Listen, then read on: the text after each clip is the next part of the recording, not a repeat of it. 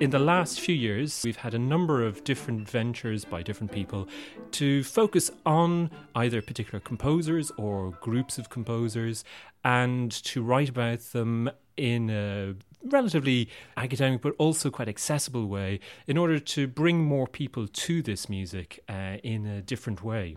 So this project is focusing on 4 publications which have come out in the last year. And again, the fact that we've had 4 in a year is a wonderful change in terms of writing about music in Ireland.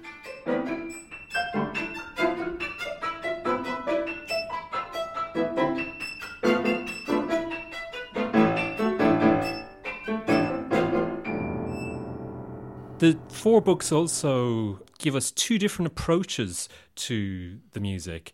On the one hand, you have what composers themselves say about their own music and their own development. And in that category, there have been 2 publications.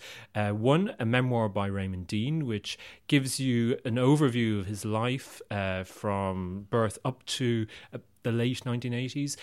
And the other one is Different Voices by Ben Dwyer, which has as its first half a sort of introductory essay outlining the background to the development of music in Ireland, but then a whole series of interviews with different Irish composers in which the composers themselves get to talk about their own development, how they found their own compositional voice, and something about the style of their music as well. On the other hand, you've got publications which are by third-party authors who are that bit more distanced from the music and perhaps have a more detached critical view of it. And in this category, there's 2 volumes, both of which I happen to be involved in. One of them was a book about the composer James Wilson, who was originally born in London but lived in Ireland from the late 1940s until his death, and that's where he found his voice as a composer. And the other one is a series of essays which I co-edited with John O'Flynn called Music and Identity in Ireland and Beyond. And these essays actually cover a whole range of things from sort of 18th century music up to present day contemporary classical, to use the sort of general term, and also popular and traditional. And so again, they focus on a number in the contemporary classical section, a number of different composers from specific viewpoints, giving us a bit more information about where they come from stylistically or where they stand in terms of their own development.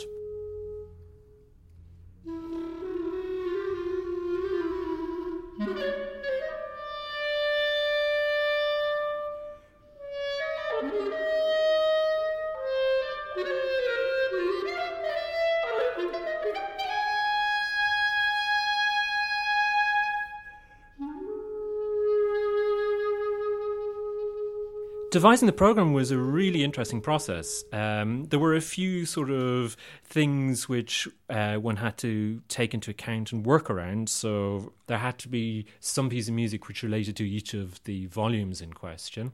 Then secondly, obviously you had to think about the resources in terms of the amount of musicians that we were going to be using.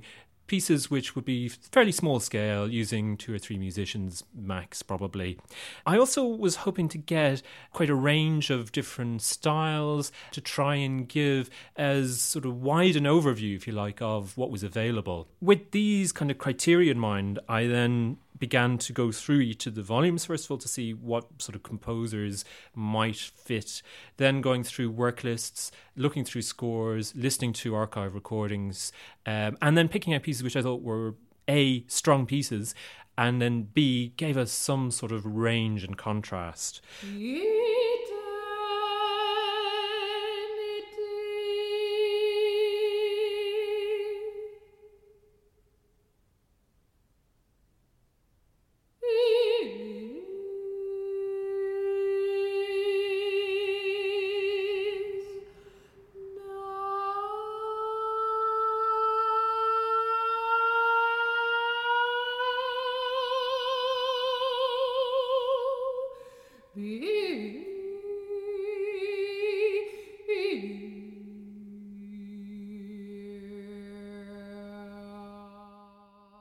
This interest in writing about music has sort of gradually emerged with a sort of new generation of people who are interested in trying to find out exactly what our compositional heritage is, if you like. For a long time, there has been a huge problem because on the one hand, lots of pieces, they're played once and they never get a second outing.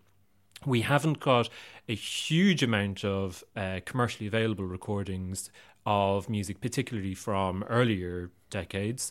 There was a bit of a vacuum there. It was difficult for people to find out exactly what happened at each stage. There were a lot of sort of handed down myths about things that, you know, particular pieces might be of particular importance or might be particularly interesting. But it was hard to verify this because just the pieces weren't being played. I think that now, with a number of writers looking at both past and present music, we're beginning to build up a more accurate picture of what has actually happened over the last, say, 80 or so years within Ireland. And I think this is going to be very healthy for musicians and composers to have available for them as sort of critical reassessment of our musical heritage.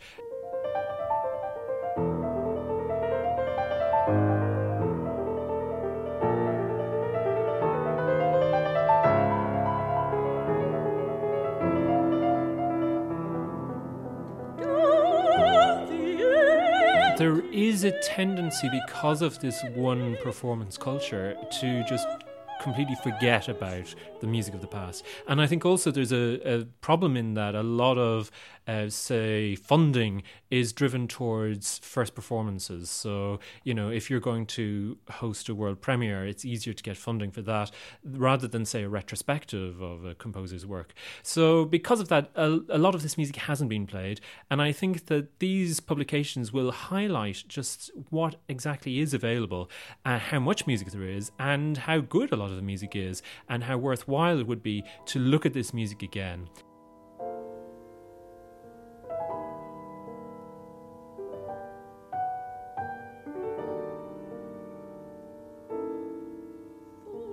Dusk deepens down, and the owl howls by the bole of the tree. James Wilson is a good example of one of these composers who, for the majority of his music, has had perhaps only one performance. And it's only some of the smaller scale chamber music which is being repeated by, say, Concord, or some of the songs which were written for individual singers who kept them in their repertoire and therefore repeated them a few times. But in general, his music has been a sort of typical example of the Irish composer who spends a year or two writing a piece and then it gets played once and then goes on the shelf and is never played again. So writing the book was interesting from that point of view, but also gave me a stronger perspective on the time in which he lived. We kind of tend to forget just how few resources there were for composers in Ireland in the 50s, 60s and 70s and even into the 80s. And a lot of the things which young composers take for granted today just didn't exist at all. The composers in the 60s, 70s and so on had to really create their own career from absolutely nothing. So it was fascinating to see the sort of struggles a composer had in that time to get anything that they wrote performed. And it really gave me a much clearer view of the sort of vacuum in which a whole two generations of composers evolved in Ireland.